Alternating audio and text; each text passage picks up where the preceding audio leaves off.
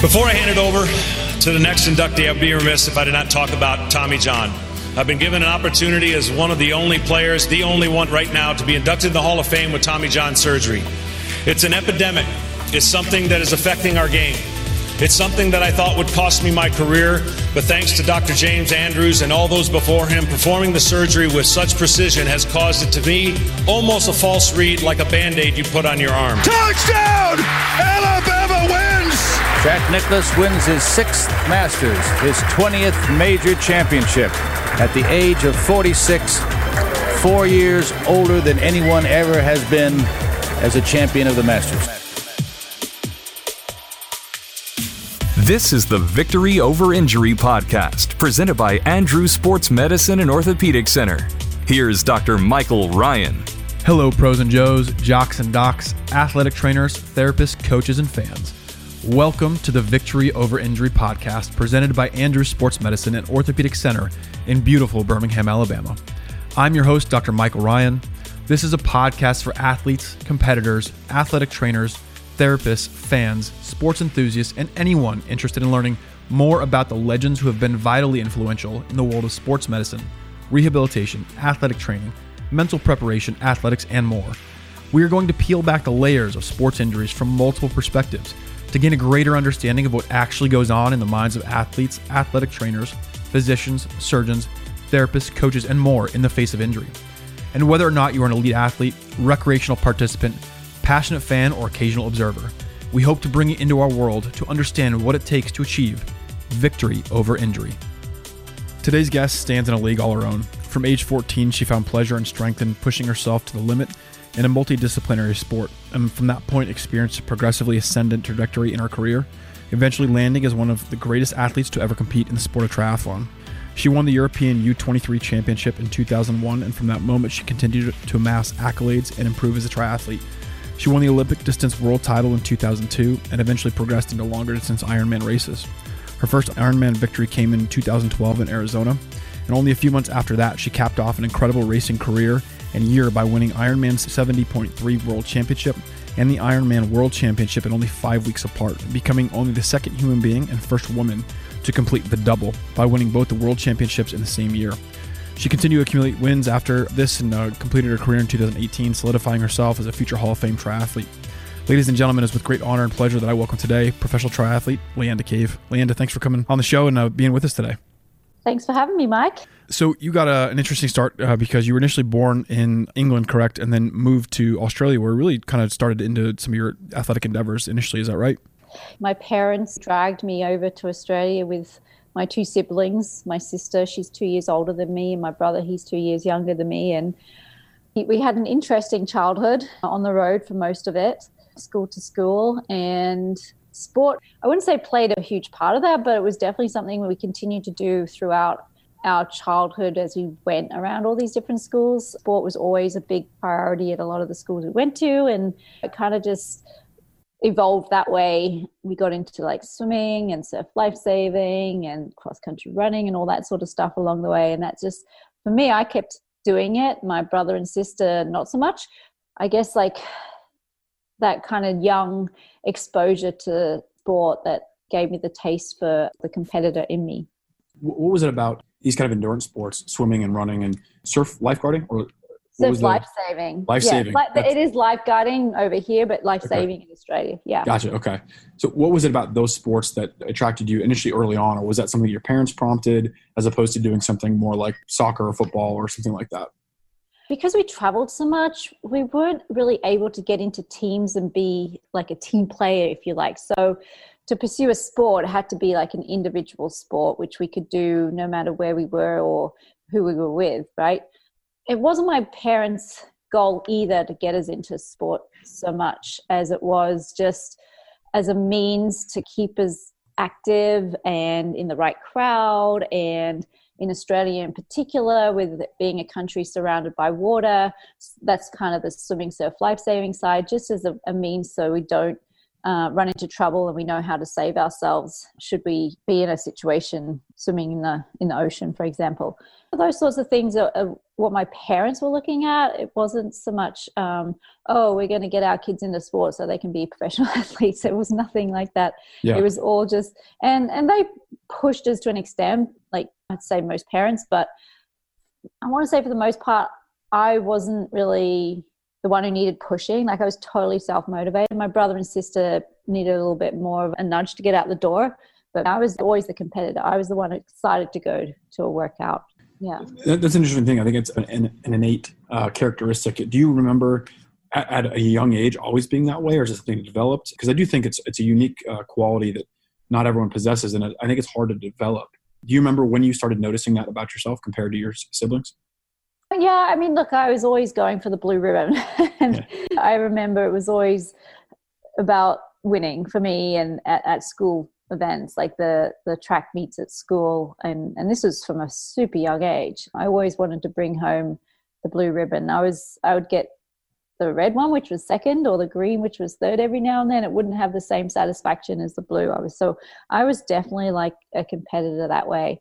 Sport for me wasn't so much about competition. I think it was what led me to probably pursuing sport more seriously was just the fact that at school, I wasn't a very social kid. I was very shy and timid, and I really didn't have a lot of friends, and sport was my currency to get through school, if you like. It was the one thing that I could do, and I could do it well, and it spoke for itself and gave me what I want to say would be the confidence as a child, where a lot of other kids got confidence through popularity, through intellect or whatever. For me, it was sport. Even though I was a smart kid, I just needed sport to speak for me because I wasn't able to speak a lot like on my own. Yeah. And with that, did you end up feeling like once you got to that point where that sport became part of it, did that change for you, where you really found a crowd or a group of people that did the same sort of sports or activities that you found to like, or were you always kind of just an individual sport type of person that just focused on your athletics?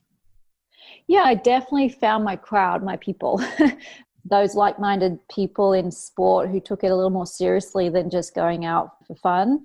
They were the crowd that I would end up with, and I would be mostly respected by, and not a bad crowd to end up with, I would say. They're actually the people I found I could jam with, like more personally as well. Like we kind of understood each other a lot more. And honestly, that a lot of the times we were all introverts who now, I mean, I talk for fun, but back then I didn't talk at all. But today I'm a different person because of what confidence and self-esteem I developed through competitive sport. Tell us about a little bit when you first got into triathlon and how that came about. So triathlon was something that I was kind of introduced to by friends when I was a kid. I was actually just swimming at the time and cross-country running in the winter, where I grew up at school in Cairns in North Queensland, Australia, and similar weather actually to Miami, like super hot in the summer, mild in the winter, but our pools weren't heated. So as a swimmer, I couldn't really swim. The pools were mostly shut down. So I took to cross-country running, and then I kind of weaved into that the cycling, because I would end up cycling to school because it was faster than the bus, and I hated being on the bus. So it was kind of like this organic process where triathlon was introduced to me as like there was this Iron Kids series. I think I was maybe like 13 or 14, and I won that. And then we had these were just short events, right? Like super sprint. And then the schools had, this is back then in like the early 90s, they actually had a school triathlon event where you could do the individual or a team. And I was like, oh my gosh, it's so far. Like it was a sprint distance at the time. I thought it was way too far for me to do it on my own. My sister did it on her own, but I ended up doing a team event with 3 other girls. Well, one of them pulled out, and I ended up doing the swim and run, and this other girl did the bike, and then my sister did the whole thing. And I'm like, oh my gosh, I could do the whole thing. So that's kind of like when I realized that, oh, maybe I've got some talent in triathlon. But again, I was like a kid of all sorts of endurance sports. I was, like I said earlier, I was doing triathlon, I was doing swimming, I was doing surf lifesaving, cross-country running, anything that I could do to find, I was always doing it just to be outdoors.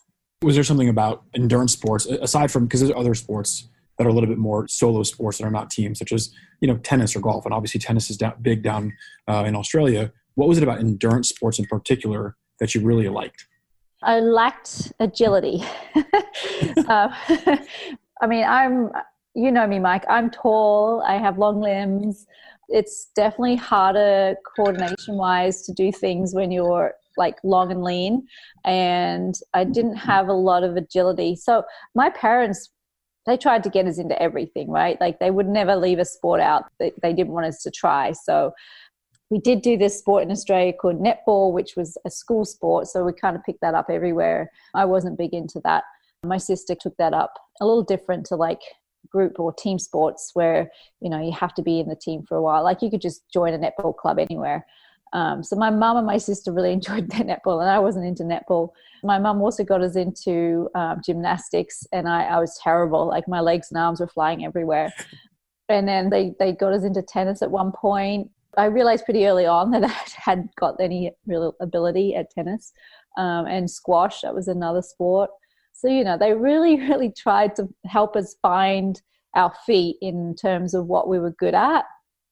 And it was just more, like I said, organic, the fact that I got into triathlon the way I did, just because I was a natural swimmer. I wouldn't say a natural runner, but I was definitely more like geared towards riding a bike just because of my long limbs than a lot of people. So, yeah, eventually, like triathlon just happened to be the sport for me. Yeah. And the combination of all three of those you enjoyed together as opposed to doing them separately? No, I actually enjoyed every one of them separately. I was on the cross country team. It would take me to places. It was the first time I got on a plane, like as a kid after, we migrated from the UK to Australia. The first time I flew on a plane was to go to a cross country meet, and it was like the nationals. So that was like super exciting. I realized like doing sport well, I could travel and see things. And then with swimming, it was like I really enjoyed the swimming because I that was actually my first sport I felt really good at and competitive at. And I never really did cycling competitively till later, but I would say I competed in all three sports at some point separately as opposed to just doing it in triathlon. And would you say that swimming of the three is probably your strongest? I wouldn't say so, actually. I would say I'm kind of not amazing at anything, but not terrible either. So I'm kind of I'm on the upper echelon of all of them. The reason I didn't pursue swimming, because I could never like get to that level where I needed to be. And the reason I didn't pursue running, same thing. Cycling, I did actually get asked to be on a professional team. But when I did a few professional bike races and soon realized that this was a sport that I was never going to make a living doing, especially as a female. So I didn't really pursue that. And triathlon, first professional race I did as a triathlete, I think I won like $2,500 in Australia. And I was like, oh my gosh, yeah, I can do all right at this. I can earn some money. Yeah. And back then that was a lot of money. Yeah, no joke. From the age of 14, when you do your first race, what is the transition point, or what does the kind of trajectory look like between that first race and when you first start racing at a higher, more kind of almost professional level? Back then it was, I look back at photos, I was on my first triathlon was on a mountain bike, and then I was on a steel Bianchi frame, and then I went to aluminum. So I guess technology wise, like that evolved quite a lot. I remember back then, like I didn't even know what an Ironman was. I just saw the Ironman logo around everywhere where I was doing triathlon or training for triathlon. People would stick it on the road or whatever, and then you'd see it's tattooed on someone's arm or whatever. I always was curious what that was, but I never really understood what it was. And as I became more involved in the sport, like I went for the Olympic distance, hopeful to be an Olympian one day.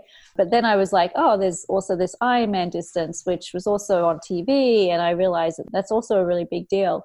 And I pursued the Olympic distance for a long time until I want to say I got tired of the politics more than anything, and realized, to get to the Olympics, it's more than just being like the best athlete in the country. There's a lot of hoops you have to jump through, and just you have to have luck on your side as well. Like for me, it was just unlucky circumstances that happened where I didn't get selected for teams. So Ironman came into the scene, or I'd say like half Ironman first came into the scene as just something that didn't have to represent a country. I could just do it. I had a strong swim. I had a strong bike. My run sometimes was always the problem, the issue with the longer distance racing, but eventually I managed to pull that together and, onwards to the Ironman, just that progression onto that distance eventually as well.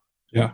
There's a lot in that I kind of want to pack it as well. But I think that, first of all, you talk about two main different types of racing. Explain a little bit to those who may not be familiar with triathlon, what the difference is between Olympic style racing and what that distance is, and then compare that and contrast that to not only just the obvious differences in terms of the distances, but also the tactics and the rules from that, the Olympic style racing, to the Ironman racing that people see on TV. What are the biggest differences? So the Olympic distance is the distance that you'll see at the Olympic Games. It's a 1,500 meter swim, it's a 40-kilometer bike, and a 10K run. And that's draft legal, if you like. So the equipment is essentially a road bike, and you can sit behind somebody on the road bike and get a draft. And the draft actually saves you, in a headwind, 30-40% if it's a really strong headwind. So it's more economical if you're drafting behind somebody on the bike than if you're leading. So there's also a sport which is more geared towards someone who has a strong run background or strong running ability, because with the swim being so, I wouldn't say it's short, but it's where a lot of girls or guys, they come out together, they ride together on the bike because they're drafting in a group, and it becomes a running race. So essentially athletes who do really well in the Olympic distance are athletes who come from a strong running background or have a strong running ability. So I was actually pretty good in the end at the Olympic distance. I did win a world title in that distance, but it took years to get there. I'd say you're pretty good winning a world title. That's pretty good. Yeah, but I had to evolve as an athlete. I changed a lot of my form running, which is how I evolved. But anyway, going back to your earlier question. So that's the Olympic distance. And then the 70.3 or the half Ironman distance, that is a 1.2 mile swim, a 56 mile bike, and a 13.1 mile run. And that is non-drafting, meaning if you're on a bike, you cannot sit directly behind someone else to get an aerodynamic advantage. So it's a lot fairer in the way that if you're a strong cyclist, you can actually benefit from that, as opposed to an Olympic distance. If you're a strong cyclist, someone can draft off you and you really can't lose the pack or have any gains. And the equipment is different. So as opposed to Olympic distance in the 70.3 and also Ironman, by the way, you're riding on what we call a time trial bike. So you're in your aero position. Aerodynamics play a huge part in the bike because you're trying to reduce wind resistance. So you're not getting as much wind hitting your body. So you're trying to be much smaller and more streamlined, if you like, on the bike. So the equipment is quite different. And the run, it's whatever you can pull off at some point. The pace of the 70.3 is normally or typically a little slower than what you would go for an Olympic distance. So you wouldn't go as hard as you would do for Olympic distance. And one distance up from that is double the 70.3 distance, which is what they call the Ironman distance. And exactly like it is, 2.4 mile swim, 112 mile bike, and a 26.2 mile run.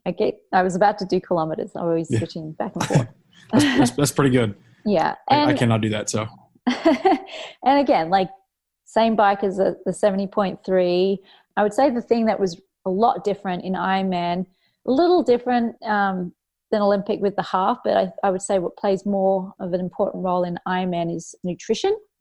That took me a long time to learn. With the 70.3, you can get away with it a little more, but with Ironman, you're essentially having breakfast, lunch, and dinner on while you're racing. So you've really, really got to understand what your body can absorb or digest while your heart rate is at race pace. So, and that gets difficult. And as you get older, it gets harder.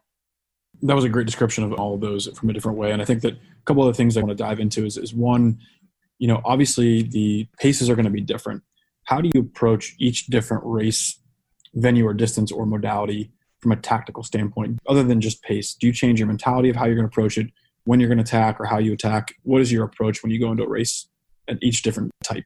I would say prior to even that, I would select races which were playing to my strengths. So I was an athlete who could climb really well. Because I was light and lean. I was an athlete who could race really well in the heat. So I would look for races which kind of lent themselves to those strengths. And so I guess tactically then I would, if it was a hilly bike, I would really exploit my strengths on the bike and try and have a big enough lead off the bike so I could pull off a solid run on tired legs and still do really well in the race. And the same thing with the heat. I was lucky I grew up in Australia, in North Queensland, which was very hot and very humid. And I guess at that early age, like your body just adapts a lot quicker as an adult. And I was able to do those races much easier it's always hard, but like I was able to handle the conditions a lot easier than my competition in most circumstances. Yeah, I think that's a point to be made. I mean, I think the heat really plays a huge factor, not only in triathlon, but even just in a standard running race, whether it's half marathon, marathon. And it's something that I personally have experienced. I grew up in Colorado, which is dry and is not very hot. And then I moved to the South, and it's night and day comparing your run pace and how you feel, just your exertion. Was that something, like you said, did you ever notice a difference? Or was that something, like you said, where you just kind of, you realized later on in life that, oh, wait, this is not as hard for me as it is for others? I mean, I would just see my competition or just hear their comments and they'd be like, oh my gosh, it's so hot. Or do you remember how hot was it on the course out there? And I was like, I didn't really register, Wow. Those things didn't go through my mind. Yeah. But I have to say, like, I was so used to racing in the heat. I never knew what racing in the cold was or in cool climate until like I came to the UK where I ended up starting my professional career. And I was like, oh my gosh, it's so much easier, But at the same time, like whenever I raced in the heat, I didn't really notice how hot it was. And when you say it's easier, for you, what are the things that you feel when you're racing that are noticeably easier in terms of your exertion? Yeah, just perceived effort. I'd be running much faster and just looking at my watch going, oh, I'm actually running really fast and it doesn't feel as hard, right? So just things like that. Go for longer. Like my stamina would be much longer in cooler climates versus hotter climates as well. Yeah, so those are just a couple of the things that I really remember being big differences between racing in the cool climate versus the heat. Yeah. And then you mentioned, I think nutrition is obviously a big deal, and that changes based on the duration of the race. Give us an idea too in terms of, and you can kind of relate nutrition to this because obviously the longer you're racing, the more calories you're burning, the more fuel you require. Give us an idea of what the time frame looks like, how many hours you're racing for an Olympic distance, a half Ironman and a full Ironman, and then how that nutrition, like what you change based on each one. Yeah, that's actually a really good question. So the Olympic distance is roughly 2 hours, typically slightly shy of 2 hours for the women and roughly like 140, 145 for the men. This is the professional level. And you get by on maybe a gel, maybe some sports drink. But for the most part, most athletes could manage the distance without taking in any nutrition. And that often happens. They also take something like on their bike, like Coke or something with some caffeine just to like keep themselves perked up. Mm-hmm. So that's typically like an Olympic distance. A half Ironman, roughly like 4 to 4.5 hours for a professional female, 3:30, 3:45 for a professional male. And that's when, a bit more nutrition planning comes into play. So I would typically try to consume around 150 calories per hour. And they'd be in the form of sports gels and some chews like Power Bar Blast or Cliff Chews or something like that. And that would be broken up. So I wouldn't be all in one go taking those calories. I would split them up periodically on the bike and also on the run. But most of the calories I would consume on the bike. It's just like easier to digest when you're biking than when you're running because your heart rate's definitely not as high biking as it is running. And then for the Ironman, again, similar nutrition plan, but a little bit more because you're operating at a lesser intensity and it's a lot easier for your gut to metabolize calories when you're not operating at such a high intensity. So, and in a full Ironman, I would try to hit around 200 calories per hour. Definitely a lot more electrolytes in there, salt tablets, things like that, because you sweat so much, especially in the heat, just to supplement some of the electrolyte loss. And yeah, again, in the form of sports drinks, gels. I could never eat any solids. That's what personally I found. Some athletes can, but for me, whenever I tried to eat a solid, it wouldn't sit well in my stomach and it would make me sick. So I just had to stick with sports gels mostly. Yeah. And I think that's probably one of the more nuanced aspects of racing is really finding whatever that unique compilation of calories works for you, because everyone's a little bit different in that. I mean, I saw people, like you said, eat tons of bars and they were looking good, and I was the same way. I mean, you sometimes just feel awful. Did you have a nutritionist, or was that something that just kind of you had to experiment with to find out what worked for you?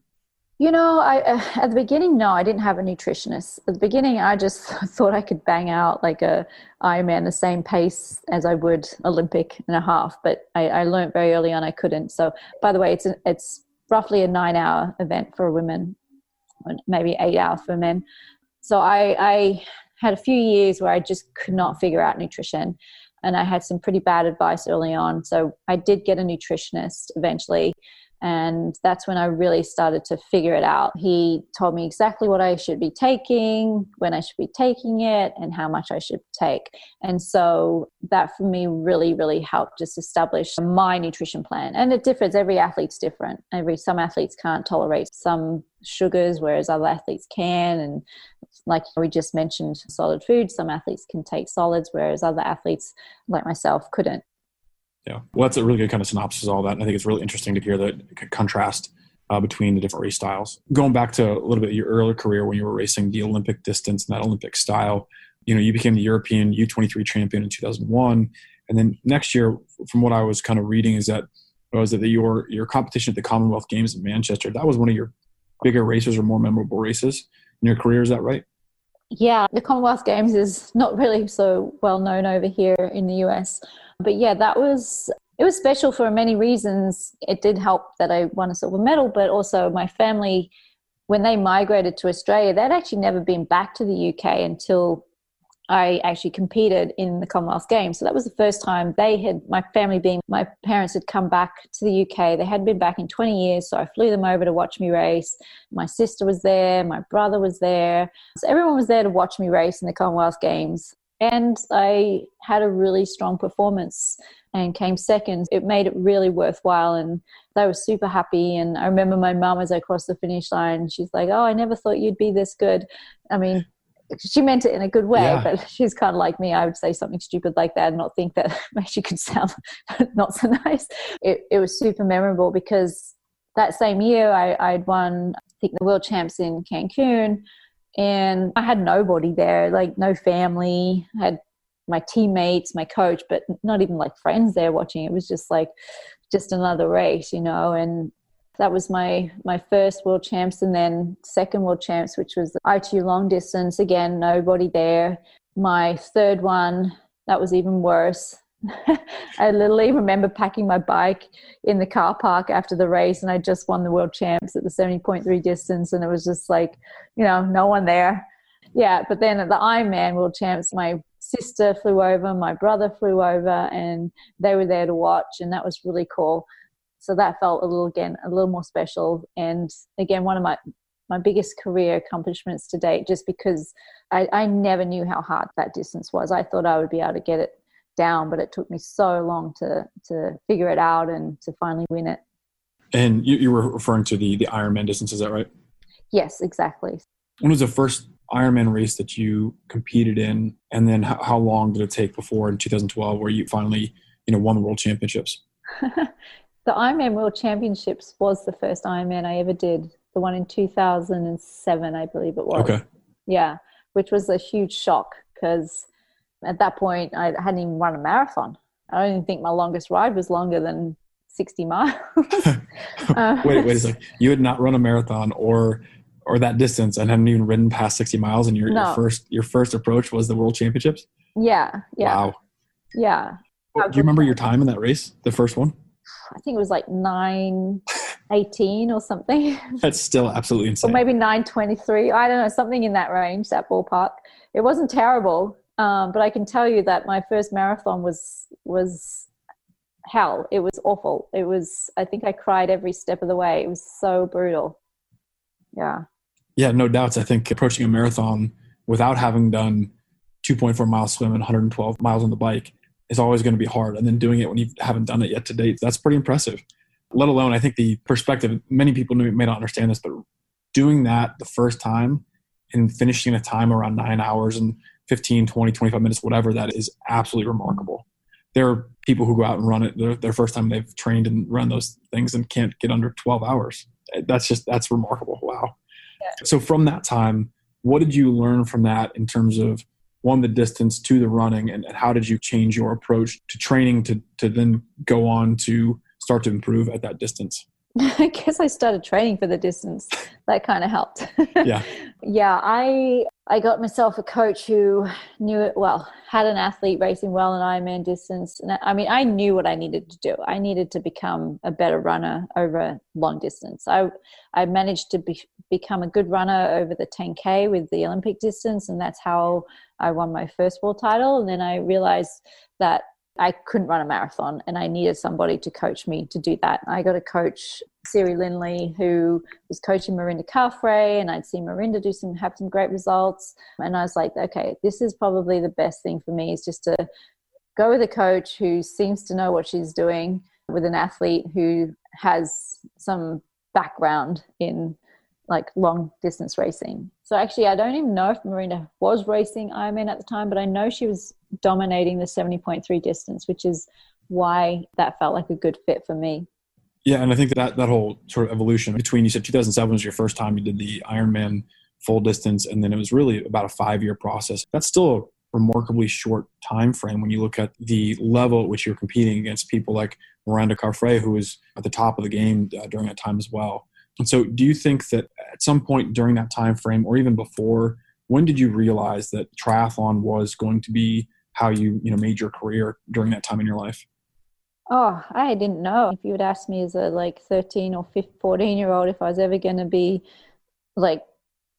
winning anything, I would have probably said no. But I wasn't ever going to sit and overthink it and talk myself out of trying, because when you're young, your world's your oyster. You just go for anything. You shoot for the stars and just end up somewhere. Halfway is sometimes pretty good. But yeah, I had big goals. I wanted to be at the top. And for me, I also just knew I could win Kona. It was just, I knew I had a huge engine. I could just go and go and go. I just needed to put the pieces of the puzzle together.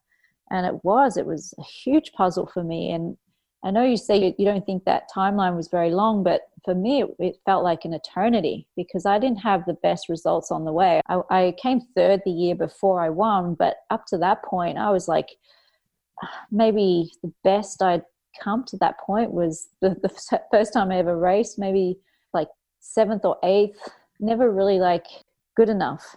And I was like, this is just impossible. But I never stopped trying. I never stopped trying to figure it out. And I guess that's what you keep doing. You keep trying, okay, that didn't work this year. Let's go back and try something else the next year. And eventually, I found my recipe. Yeah, you certainly did. And I think your 2012 is obviously evidence of that. And that was probably one of your bigger years in your career if you looked at it. But from what I read, it sounds like it started off a little bit slow. You had a pretty bad fall and broke some ribs. Is that right? Back kind of starting that year? I remember I had a really bad back injury where I couldn't even walk at one point. I remember that being 4th of July, because I remember the photo. I was sitting on the roof of my house in a paddle pool and had friends staying over, and we're celebrating watching fireworks on my roof. And I'm taped from head to toe in Spider Tech, just trying to stay in one piece. So that's what I remember about the early on in 2012. I mean, I was fit up to that point. I was racing and training really well up to the point I got injured, but the injury seemed to last for a really long time. And I never knew what was going on or how it happened. So I was just nursing this injury, and that was just preoccupying my mind. And once I got through the injury, I decided to go to Boulder, Colorado to train. And I thought I'd be training with a group there, but it turned out it's not such a friendly group training environment. I ended up doing a lot of it on my own.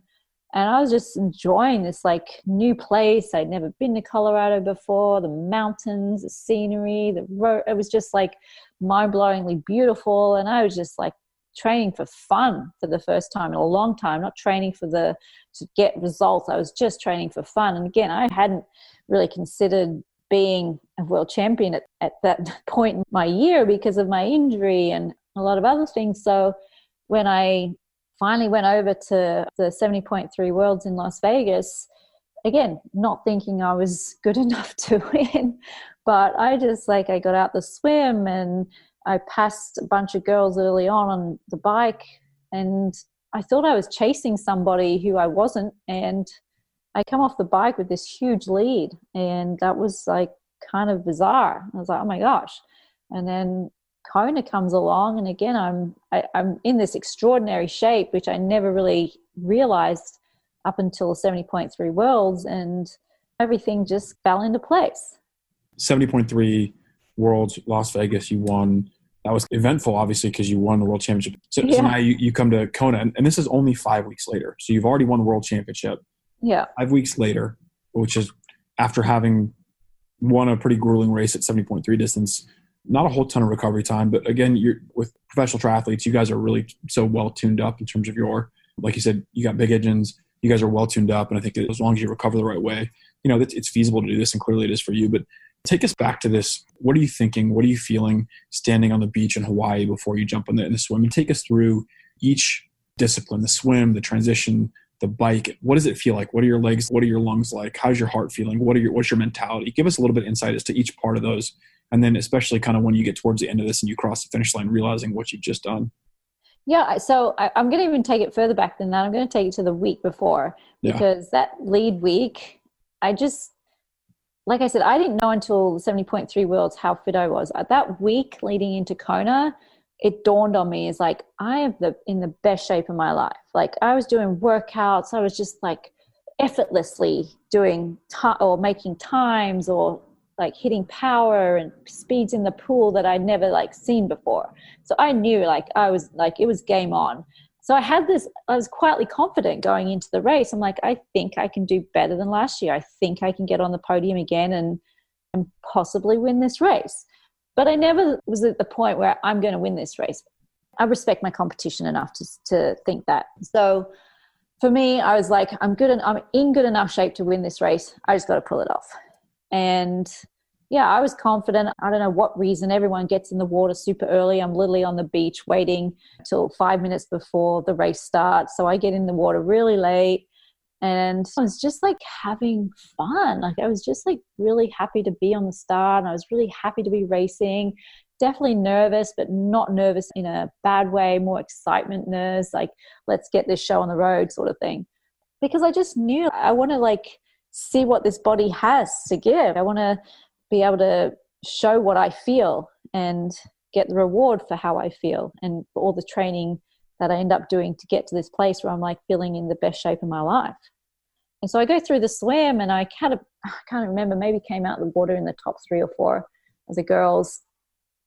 And organically, there's like always a group of girls who swim similar. So we come out the water, get on the bike, we're all riding. Maybe there was like 4 or 5 of us. I remember Meredith Kessler crashed. Carolyn Steffen got an early penalty. So there was Mary Beth Ellis and myself climbing up to Harvey together. Like, the cameras were on me, the helicopters were on me. It was kind of cool. This is literally what I'm thinking in my head. I'm talking to the guys on the motorbike. The referee's there. I think it's called the pig pen, where all the media, they sit in this truck and they're all taking photos. Like, I'm waving away. Like, I'm having such a fun time racing. And then on the way down, so actually Carolyn Steffen actually caught us up after her penalty. So she catches us around like the turn up in Harvey. And on the way down, she blows past both Mary Beth Ellis and myself. We go with her, of course. Then going down Harvey, I go to pass Caroline Steffen, and I like get right up to her, and then I realize I've got no more gears left and I can't get past her. And so I actually have to slip back, and that's actually a penalty. You're not allowed to do that. I got a penalty. You're not allowed to try to pass and then fail passing. Yeah, correct? You have to commit to the pass. Like, you have to get past that person. So I couldn't do it. I ended up getting a penalty for that. So I had to, at the bottom of I think it was actually on the way back along the Queen K. I think it's at Waikoloa. There's a penalty tent there, and I sit in the penalty tent. I actually see in the penalty tent Sam McGlone. Her and I, we both raced Kona for the first time. That was both of our first Ironman. So we're like reminiscing like of past times together. She's retired now. And when I saw her in the tent, she'd already retired. So we were like having a little chat because I had 4 minutes to kill. And then I get back on my bike and I'm like, okay, well, I guess third place isn't bad. I'll run into third. Let's see if I can hold that. I get into the transition, go out for the run, and then it was so bizarre. I was like, Mary Beth Ellis is coming out with me. This is weird. So she ended up getting a penalty as well. So Caroline Steffen, already out on the run course, she had a penalty. Mary Beth Ellis had a penalty. Her and I now running together, I also had a penalty. So it was quite bizarre that the three first girls off onto the run, we all had penalties at different points, right? Yeah.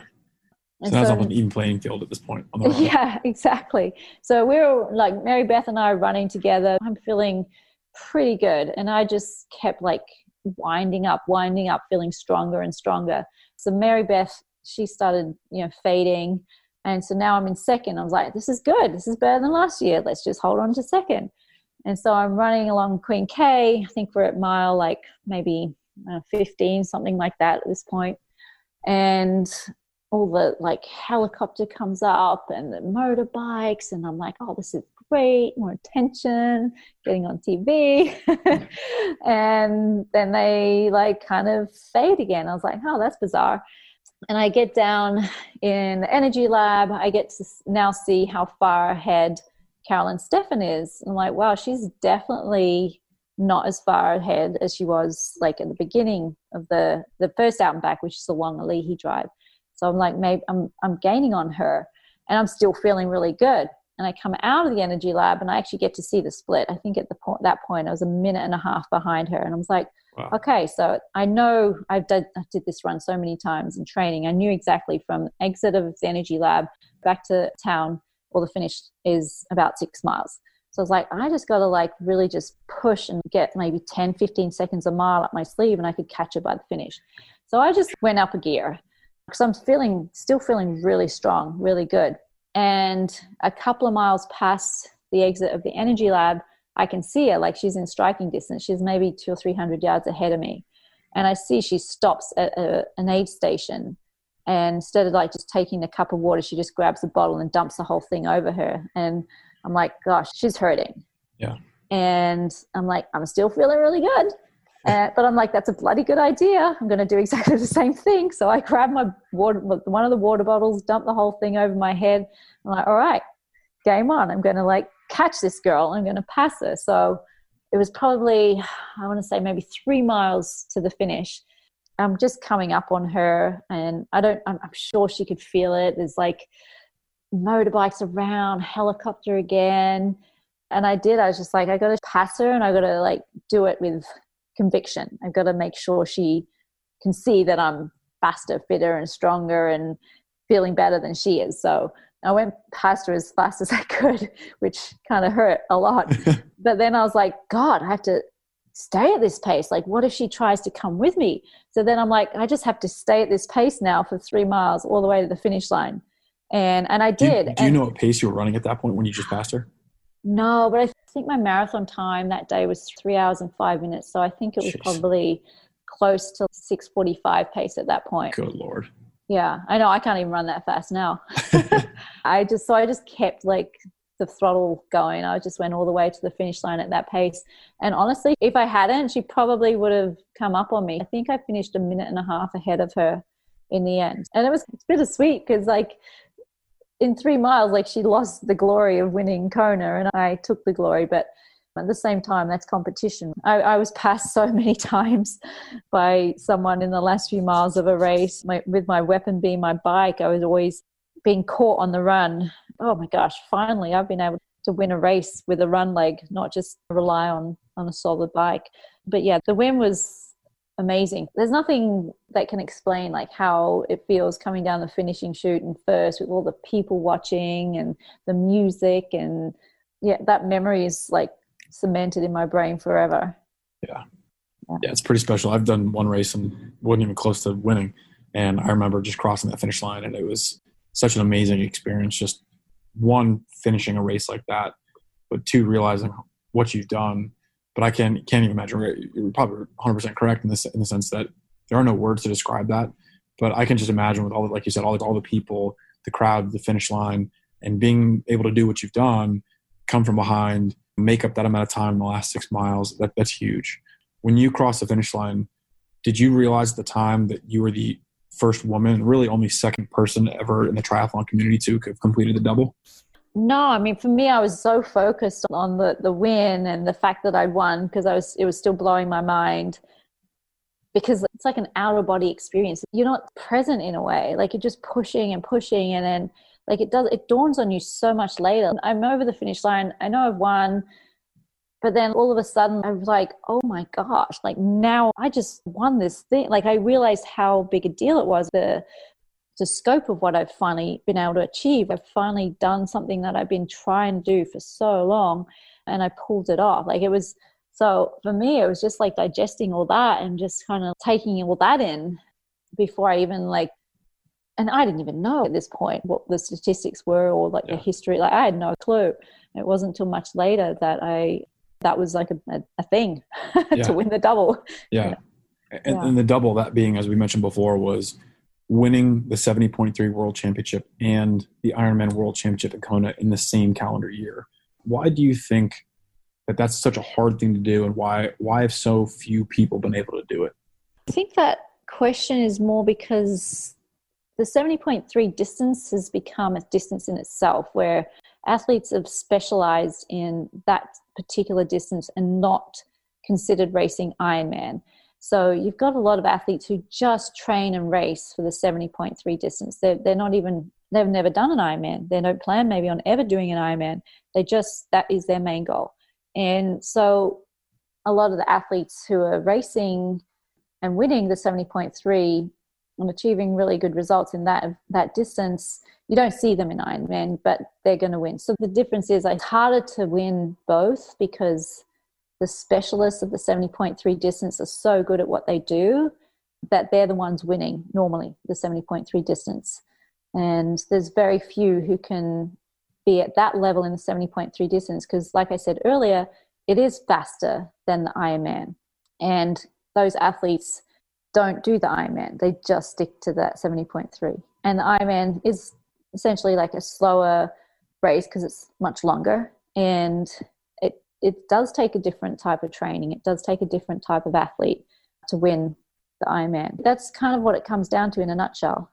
Yeah. Well, I mean, it's, again, super impressive, 5 weeks apart, being able to do, what you've done. And would you consider that sort of a year, especially when it culminates with winning the Ironman, is that probably the peak or highlight of your career, do you think? Winning the double or winning the Ironman? Either. I would just say winning the Ironman, because it was hard. It took so long, and it was just such a mystery almost for so many years until I got it, right? And it hurt. It's a hard distance. I remember that after my first one, I mean, I couldn't walk for 2 weeks. It was like, it hurt. My body was messed up, and that distance, I don't think your body's meant to do that much racing in one go, but we're always pushing the limits and the boundaries with endurance sports.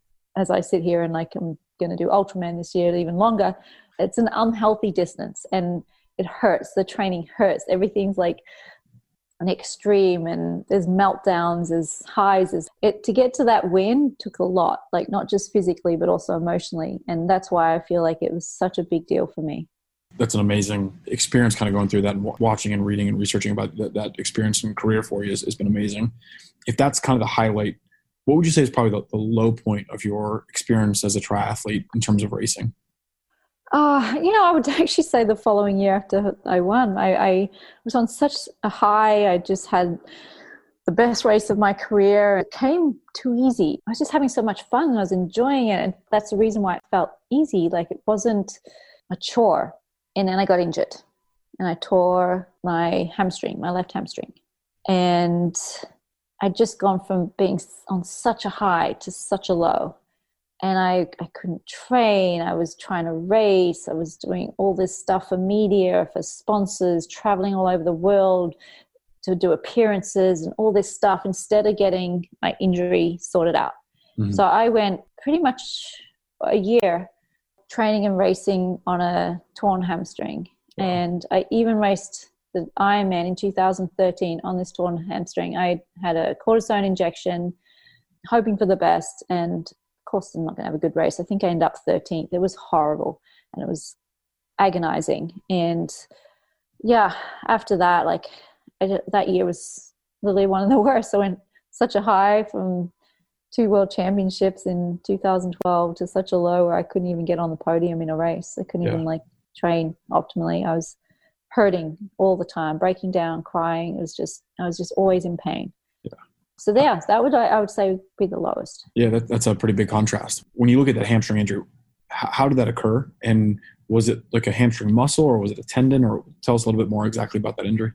So it was the upper hamstring tear that was at the top of my femur. Okay. You probably know the name of that because I don't. I want to say like tuberosity. Yep. Yeah, probably from your ischial tuberosity. Yeah. Yep. That was a micro tear. It wasn't huge.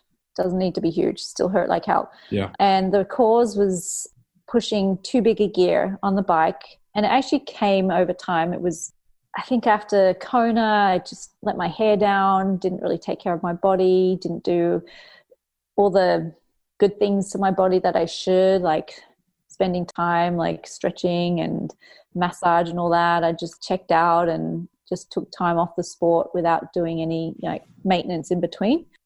And got back into training again, just pushing the big gears. I was actually in Australia at the time. I was climbing a mountain in my big chain ring. And I just felt something and it didn't feel right. And it was like a twinge. And I got back and I was like, oh, I've got a tight hamstring now. That's what I thought it was. And I kept thinking it was a tight hamstring for the longest time, which was stupid. And I never got it looked at. I'm like, this will be fine. I've had things like that before. They go over time. I'll take ibuprofen or whatever. And it didn't go. It got worse. And by the time I got back to the States, I was already scheduled to do a bunch of appearances and then a race here and there and all this stuff. And I was just like, the last thing I was thinking about was trying to sort this injury out. Still thinking, oh, it's just a tight hamstring, it'll go. But maybe 3 or 4 months in, I'm like, this isn't good. Yeah. Yeah. When did you first realize that it was torn? Oh, when I finally got an MRI, so it happened in February of 2013. I think I got my MRI in August or September. So that's how long. Yeah. That's when I finally got diagnosed. Yeah. Gotcha. And during that time, obviously with Kona coming up a couple months later, you obviously made the choice to push through and try to treat it conservatively with, an injection. After you finished that season, realizing it was kind of a disappointment given everything you'd been dealing with, what did you end up finally doing about that injury? Did you end up having surgery? Did you just kind of do the right PT? What did you do to get through that? So I saw a few different people. One wanted to rip me open and sew me up again. So that's obviously the last resort. He was talking about severing it and then reattaching. I was like, oh God, I don't know if I could deal with that. So with some research, I found someone here in Miami, Lee Kaplan. He's one of the best sports doctors in the country that I researched and found. So I came here and I saw him and he's like, you need to try PRP. Yeah, platelet-rich plasma. That's what I'm here for. Platelet-rich plasma. Exactly. They draw blood, they spin it, and then they re-inject the platelets, right? Yeah. You're 100% correct. And so just as a background with that, that's been around for a while. And by spinning it down and taking a bunch of different blood cells in your blood, some are red blood cells, which carry oxygen. Some are white blood cells, which fight infection. And then platelets, their main focus is to create a blood clot when appropriate. So if you have a cut on your hand, platelets clump together and create a clot. But in doing so, they also have a lot of growth factors. And so this was identified years back that if you take that little platelet layer and you can isolate that by, like you said, spinning down the blood, and the platelets will separate from the white blood cells and red blood cells based on how heavy they are when you spin them. You can select just that layer And because the platelets have such a good healing capacity and they produce a lot of kind of healing factors and growth factors, the thought is that when you inject that into a tendon that's not healthy or some area that's injured, that can help with the healing. Yeah, and it did. Yeah. And rehab and taking time off. So I had that injection in December 2013. I was instructed only walk if necessary the 4 weeks after the therapy. And then I could start doing some light spinning on the bike and light elliptical, still no running. I was doing a lot of rehab after 8 weeks here in Miami at the sports medicine clinic.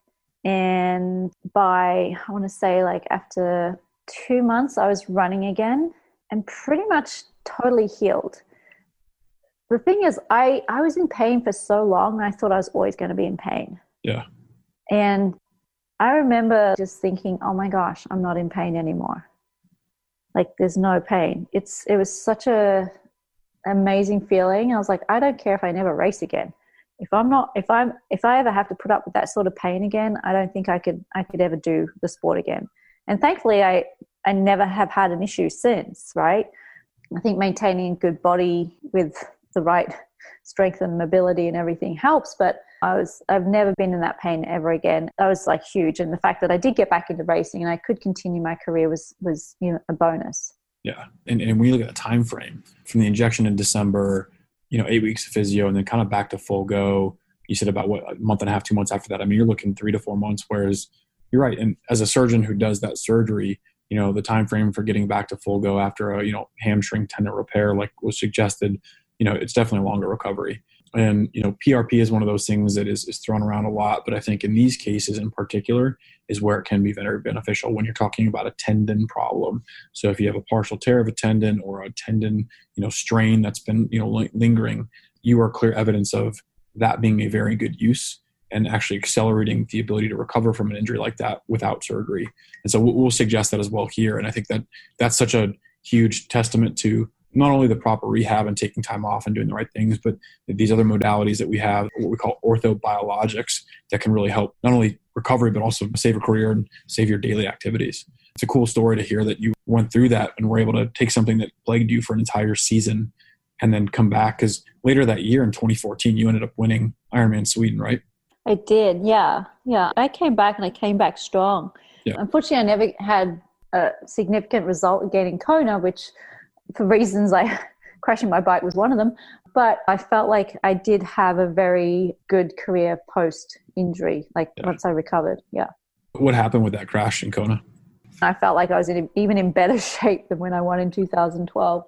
I just was too relaxed, I want to say, on the bike, and I wasn't really holding on hard to my handlebars. I was just softly holding on to them, and I hit like a bump in the road, and I literally bounced off my handlebars and came crashing down.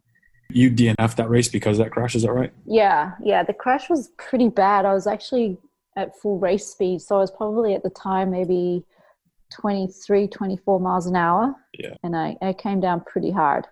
I was scarred up. What happened was I went over my handlebars, and with the TT bikes, you have these bar ends, and one of the bar ends went into my gut, and it caused some significant bruising. I got back on the bike to continue and to finish the race, but at some point that bruising started to swell to the point where I couldn't even put, my pedal around. I was kind of in a place where I wasn't able to ride anymore. Yeah. And it was pretty devastating, actually, because that was going to be my swan song. I was going to go out. I was going to retire after that. And then after that crashing, I was like, I can't retire now. I have to keep going. Crash. Yeah. That was probably more depressing than the crash itself.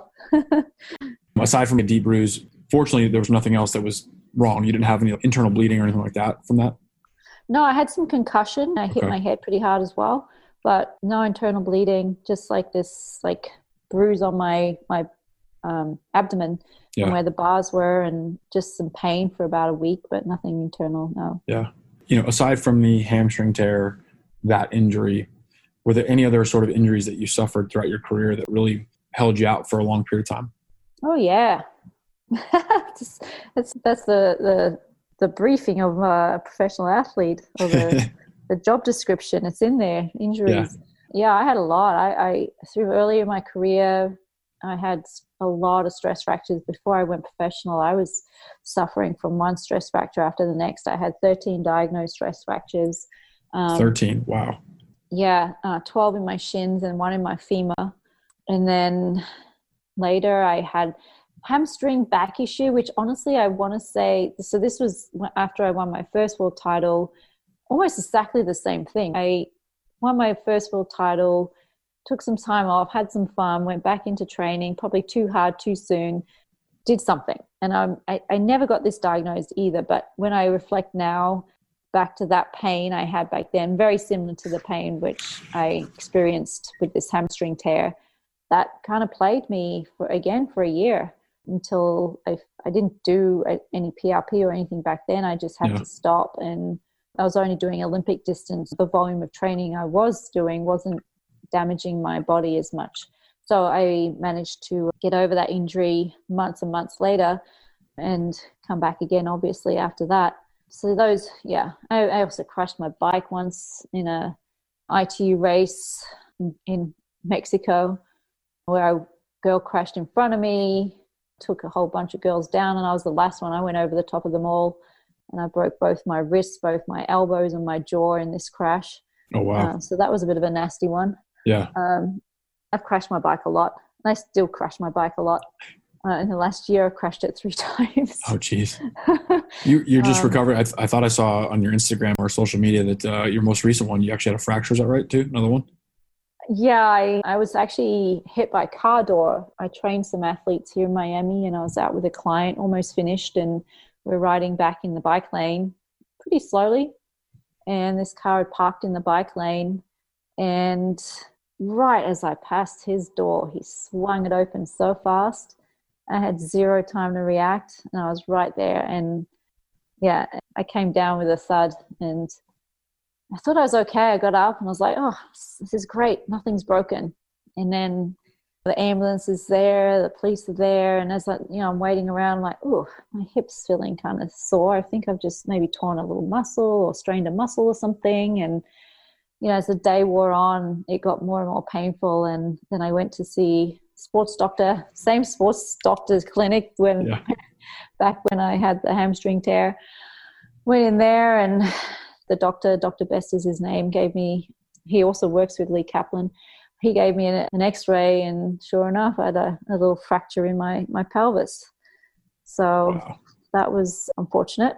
And I just signed up for Ultraman right before this accident. Oh, geez.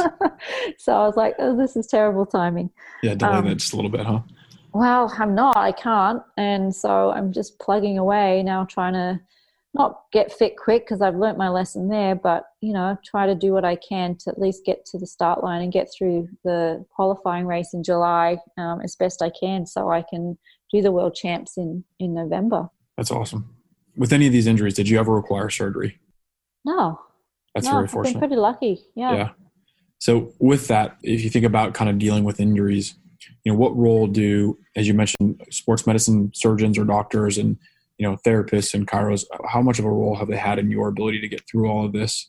And then also go back to this idea that when you talk about endurance athletes, and especially female endurance athletes, with all the stress fractures you had early in your career, did you learn anything going through that about treating those from a sports medicine standpoint that you modified how you approach things later on in your career? Yeah, early on, all those stress fractures were caused for a reason, right? I had poor running form. So the key to not getting those again was to change my running technique. And it was also the only way to progress as an athlete. I couldn't keep having time off every 2 to 3 months because I got another stress fracture. So I needed to have consistent training. And the only way to do that was to fix my running technique. There was no 2 ways about it. I started working with Nicholas Romanov. He's invented the pose method, and I started working with him and made a huge difference to my running form and my running technique, helped me reduce all the impact that I was putting into my body from overstriding and landing on my heel and all those sorts of things. And that made a huge difference for my running. So I took care of that. The thing is, with my hamstring tear and a lot of others, I saw a sports specialist, sports doctor, too late in the game. And if I could make any suggestion to people, like, do that earlier than later, sooner than later. Don't delay just thinking that, oh, it's a tight this or it's a sore that. It's typically something that lasts longer than like 2 or 3 weeks, needs addressing. And you can't mask things with painkillers and things like that. You have to get someone to look at it. And for me, it was a big wake-up call when I finally got attention, and I'm kind of kicking myself that I didn't seek a proper sports doctor early on. I had my coach telling me to go see a chiropractor, to go see a massage therapist, to go see people who weren't qualified to diagnose me, telling me that they can fix me. And in the end, it wasn't about anyone fixing me. I had to do the right thing, see a sports doctor, get diagnosis and follow the procedure and get healed properly. Yeah, I think part of that mentality is, as a professional athlete, especially as an endurance athlete, this idea that your whole ability to be successful racing is being able to endure pain. And so this is just a different version of it. But when it's not pain that you're putting on yourself in a race, it's a little bit different. And we work with a lot of athletes here, and I work with many endurance athletes as well. And it's one of those things where you're right. I think that endurance athletes tend to let things linger for longer than they should. And I think part of it is because a lot of the injuries are not necessarily like it's an ACL. When you tear your ACL, it's a big sort of event. These tend to be a little bit more kind of come on slower, linger for a while, and just never go away. And so I think it's hard to kind of come to that realization of, wait a sec, maybe I should get this looked at. But I think you're right. That's a good piece of advice to anyone doing, whether it's recreational or at a higher level. If something lasts longer than 2 to 3 weeks and you continue to struggle with it, probably should get it looked at. Yeah. I would also say that the psychology of an injury for an athlete is we're in denial. We're lots at stake when we get injured. So we don't want to admit that we're injured. And we try and hide it. We try and push it under the rug for a long time before we're like, okay, yeah, this is legit. I got to figure this out. And I think sports doctors kind of scare athletes a lot. Like doctors in general scare people. They're just afraid of the truth, hearing what we don't want to hear. And I think that definitely played a lot into my injury as well. I think that is an interesting point that you make in terms of this idea from an athlete perspective. The doctor's almost a source of fear because the truth of a potential injury and taking you out of what you want to do is more than you want to have to handle. Is there any way or any doctor that you've worked with that helped you kind of get through that? Or is that something personally an athlete has to kind of just get over? No, an athlete has to get over it. What I've learned from my experience with sports doctors is their job is to get us back up and running as soon as possible, right? A typical doctor, and that's the difference, like a doctor, a general GP or surgeon who doesn't specialize in sports medicine, they don't understand the need for an athlete to get back up and running. So they're always probably being super cautious with recovery time, with surgery, with all those sorts of things. Whereas a sports doctor is no, this is something we can get over in this amount of time and do it this way. And I think there's just a level of trust that athletes have to put into sports doctors as opposed to general physicians and general surgeons. And so for me, when I got hit by this car, it was the first person I saw was a sports doctor. I wouldn't go to the hospital and go to the emergency room. I went to sports medicine instead. Yeah. Because that guy knows what it means. He knows what it means for an athlete to be injured, and he can also empathize with an athlete that way and understand that the mentality of that psychology of what we're going through. And I think just nursing an athlete through that too is important, which a general surgeon or doctor would not be able to do. It's unrelatable. They can't come to that level of an athlete. They don't understand this athlete now can't do anything for 8 weeks. Yeah. I think that's a great point that you make in terms of just the approach to rehab, whether it's surgical or non-surgical, being able to empathize and really realizing that as sports medicine physicians and surgeons, you're right. Our goal is we're not here to hold you out. Our goal is to do everything we can to get you back as quickly as possible in a safe way. And I think that's what I've, learned a lot since I, moved down to Birmingham and when I was a fellow here. And like you said, a lot of the training initially is, okay, well, we can fix something, but this whole idea of once it's fixed or once you've, started those things in motion, there's a process and there's a way to speed that process up safely. And you're right. As an athlete, you have to find a sports medicine physician that you trust who is also going to push the envelope a little bit in a safe way. So as not to compromise your ability to return, but actually to, accelerate that and facilitate that as quick as possible. I think that's, one of the things down here we do. I know Dr. Kaplan down at Miami, University of Miami, does that very well.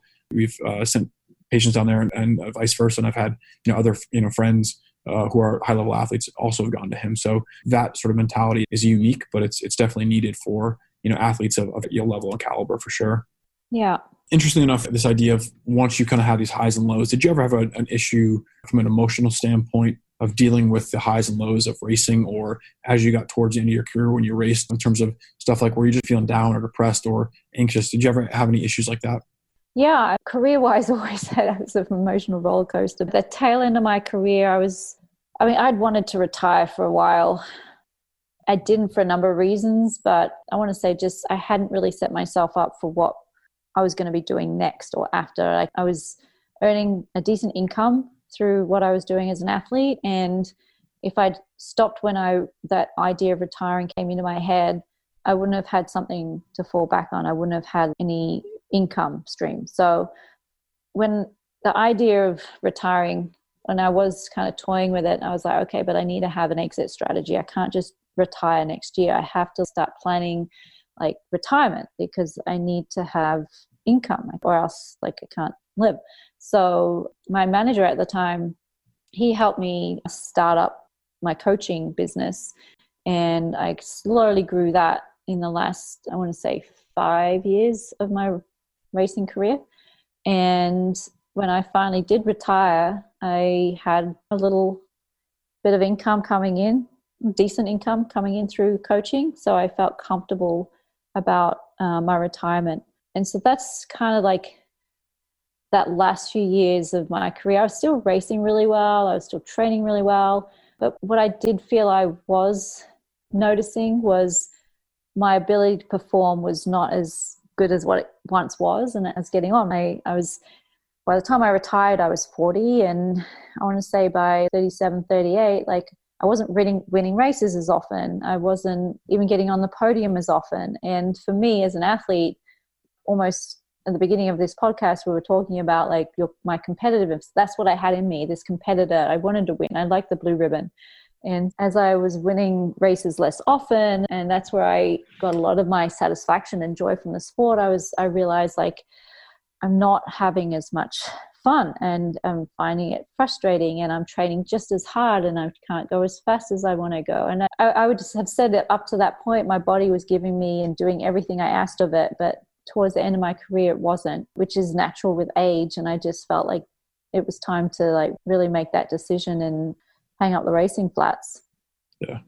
And you mentioned, if you think about just the longevity of a career of a professional athlete, age 40 is fantastic, especially competing at the level you did and putting up the times that you did. That's 18 years of hard racing year in and year out and doing multiple races a year. How can you describe the whole physical and emotional by the time you got to the twilight of your career from a professional triathlete standpoint? What did you feel differently at that time at 37, 38, 39 compared to 10 years prior that you were like, wait, this is way different, how I feel, how emotionally and physically? What were the things that you could really point to?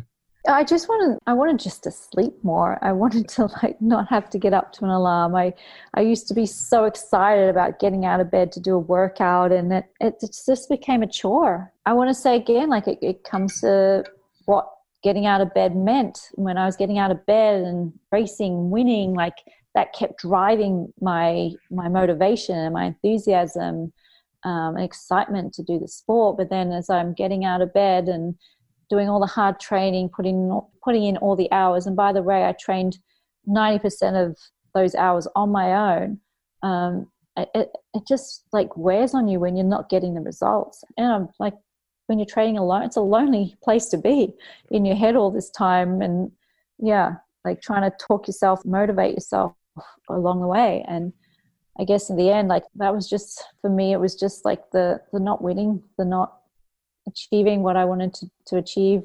And I guess I started losing the motivation. And and I wanted sleep. I wanted to stop waking up to an alarm. It's funny, when I finally did retire, I said, I'm not putting on an alarm ever again, which was fine when I was in Colorado. Then I moved back here with my fiance, and we're starting to coach now, and athletes want to train early. Yeah. And here I am again, There alarm 4:30, 5 in the morning to get up at, the crack of dawn before it's daylight. Yeah, I'm getting no sleep again. Kind of ironic. At least it's a little bit more if you're coaching. Hopefully someone else is there, so it's no longer just you solo anymore. Right. Yeah. No, we've got a good thing. We're just in its infancy, but it's called Club Leander Cave. We started it here in Miami, and it's exciting. It's fun. I enjoy like the one-on-one coaching. I enjoy like taking athletes out, and now with the club, we're getting groups of athletes together, and I enjoy that. I've been coaching online, like I said, for maybe 6-7 years now. I enjoy the personal approach to coaching much more than the online approach to coaching. And online coaching is convenient, especially if you're in a place where you want the best coach, but you can't be with them personally. And that's essentially what I cater for. But I feel like I have more to give in person. Like when I see an athlete swim, there's technical stuff I can offer. When I see them run, again, more technical stuff I can offer, because I've learned all these things through my career. I can't offer that through an online process. Yeah. So I love this sort of coaching. And are you coaching all different levels, different lengths, distances as well? Yeah, I think just naturally people consider me a long distance coach, but I have professional Olympic distance athlete I coach. Actually, she's moving up to the half Ironman distance anyway. But I've coached from beginners. Some athletes they haven't even done an Ironman, and I'm coaching them for their first Ironman. So that's always fun.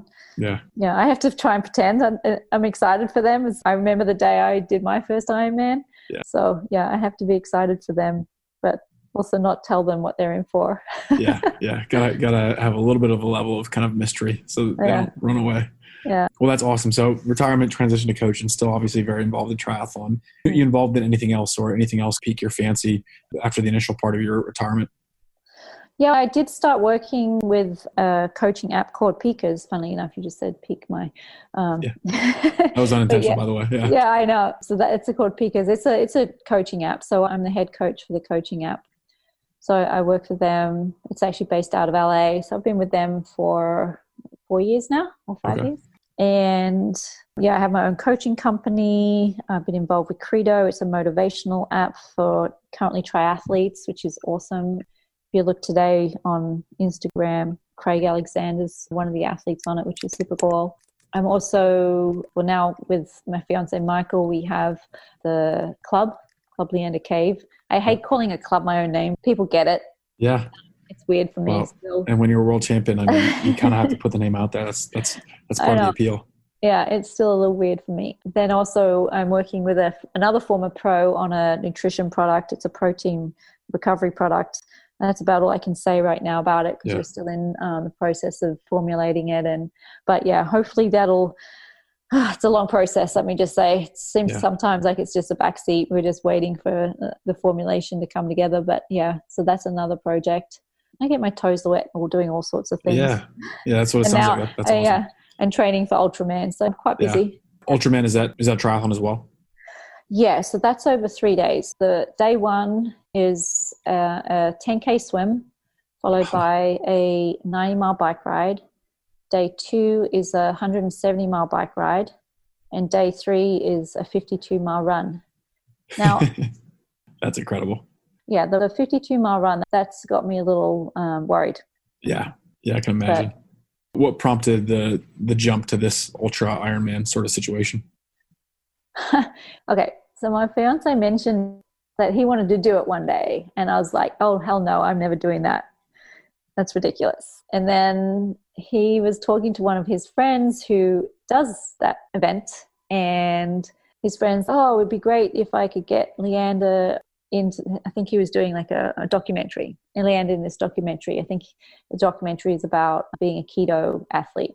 And I was like, oh, cool. So they got talking, and then I think that just planted the seed. Michael and I were talking, and he's like, wouldn't it be great if you did the Ultraman and won, and that would be like another world title? And and the competitive ears prick up on me, and I'm like, oh yeah, I could win. I could get another world title. So then we're like, oh, that'd be amazing. 5 world titles in triathlon. So yeah, so that's where it all stems from. That's amazing. Yeah. Well, good luck with that. I know that's coming up. You said in July, is that what it is? That's the qualifier. Yep. So Okay. I have that distance to do in July, and then once I complete it, that'll qualify me, fingers crossed, for Kona, which is in November. Okay. All right. That sounds awesome. We'll have to keep an eye on that. I can't believe it. There's more races that are harder and longer than the Ironman, but yeah, me neither. Sure there are. I wish there were. Briefly, you mentioned this idea of being a keto athlete. Are you a keto when you race? I'm not. I'm not Okay. at all. I eat everything. Yeah. Yeah. Gotcha. I thought it was going to be interesting. That's, there's been a lot of talk about that in different spheres. I think the professional cycling sphere, and I think that the concern is if you have to exert a little bit more energy than just the baseline sort of output, that may not be as adaptable at that sort of high level. And it's hard to convert because when you get rid of all carbs, you really kind of limit your energy storage to be able to do that. So I thought it was going to be interesting if that was answer was yes, but that it's not, everything. I think that's helpful, especially for an endurance type of career. Yeah. I don't know. I don't think I could. Yeah. I love carbs too much. Yeah. I'm a bread eater. Yeah, I feel you. Well, cool. A couple last quick questions for you. I read here that you have a special move that you've developed crossing the finish line. They call is it the Blazeman roll? Blazeman roll, yeah. So way back, actually, that was at my first 70.3. Back then, it wasn't even called 70.3. It was called the Half Ironman. And I wasn't even doing Kona at this point. But this was where Sam McGlone, who I mentioned in the penalty tent, and myself, we were doing this Half Ironman World Champs in Clearwater, Florida, to qualify for Kona. And they had the awards after the race. They did this kind of dedication to the Blazeman Foundation. And he was actually still alive. And I met him. And his name's John Blaze, by the way. So I met him and his parents, Bob and Marianne, and we stayed in touch. And then when I heard that John had passed, it really touched my heart. And I reached out to them and they said, well, we have this foundation. We'd love for you to be part. And I said, sure. And I said, I'd love to help raise money. And so I actually raised, I think, $15,000 that year for the Blazeman Foundation. And I also added the Blazeman roll to the finish line when I was racing. And not every finish line, but some finish lines I did the Blazeman roll, and I did it actually in Kona when I won. Did you really? Yeah. So I That's finished, awesome. I did the whole hurrah, and then I went back over the finish line and rolled afterwards. Yeah. But yeah, so I supported them for the whole time I was racing as a professional athlete. And in fact, Chrissy Wellington supported them, Dieter Grieshbauer, a whole bunch of athletes were helping to raise awareness for ALS and also raise money for the Blazeman Foundation. That's awesome. Can you describe, because I've seen a picture of it, but can you describe what the actual roll and what that move is? So John Blaze, when his dad took him over the course in Kona, he just wanted to get over the finish line and make it significant. And he said, I just want to get over the finish line even if I have to roll. So when he got to the finish line, he rolled. So that became the Blazeman roll. Got it. Okay. By basically you doing that afterwards, that was kind of homage to that experience. Yeah. And everyone who supported the Blazeman Foundation or still does, they do the roll over the finish line in honor of John Blaze. That's really special. Very, very, very cool. Very interesting. Moving on to something completely different. What's your favorite post-race meal? Oh, I love McDonald's. Really? I just want in perspective, Yeah. after Kona, I just want something salty and crispy and juicy and dirty. I don't know. I love McDonald's fries. There's always a McDonald's. You can find a McDonald's anywhere. So it's the go-to. Yeah. So just the cheeseburger and fries. That's my thing after an Ironman. And yeah. Well, especially after you've been eating, goose all, for 9 hours, you're just looking for something salty and, Exactly. That, yeah. Actually, in fact, I want to say the best post-race food is actually at Ironman Arizona. They have fries, they have hot chicken soup, they have pizza, they have everything salty you can imagine. It's the best. Yeah. That's amazing. I remember the one I did, they had Ruffles potato chips. Oh, yeah. And that was still on the run. And I remember having a handful and just thinking they were the best things in the world, because at that point you're just looking for anything salty, and those were perfect. So yeah, I feel you on those. They're the best things in the world, even when you're not racing. They're very good. I love chips. Yeah. I read somewhere also that your nickname was Superbird. Is that right? Yeah. So, where did that come from? Okay. So way back when I was still a junior, I was living in Australia, I was doing triathlon. I started training with Brett Sutton, and he would call me Big Bird because the Sesame Street character, he gave me this nickname, Big Bird. And Siri was a disciple of Brett. She started coaching after being an athlete of Brett's for several years. And I actually used to race Siri, and then I ended up getting coached by her. And so she made her own rendition of Big Bird and called me Superbird. So that's kind of where Superbird came from. That's awesome.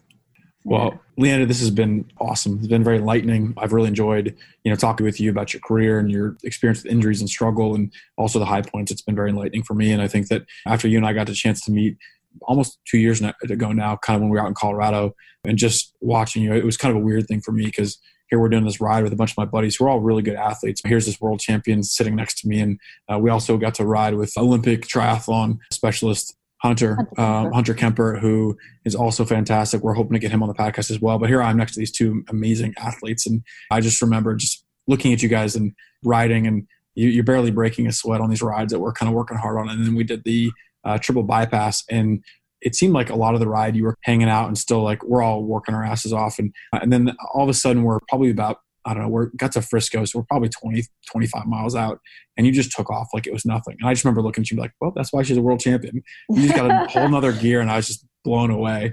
So it's been really a pleasure getting to know you over the last couple of years, and this has been awesome. So any last words of advice or thoughts for our audience here listening to you today?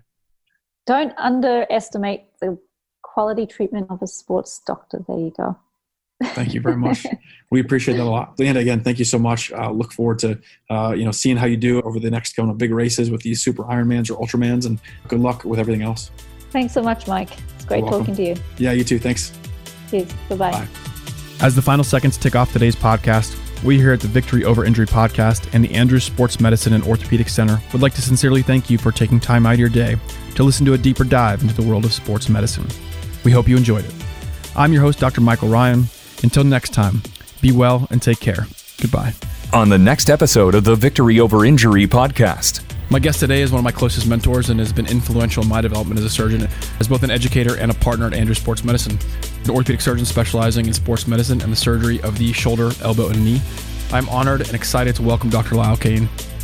There's only one James Andrews. What about him do you think allowed him to become who he is? I think he has a unique ability, and something I've really tried to emulate over the years, of being able to make the patient comfortable.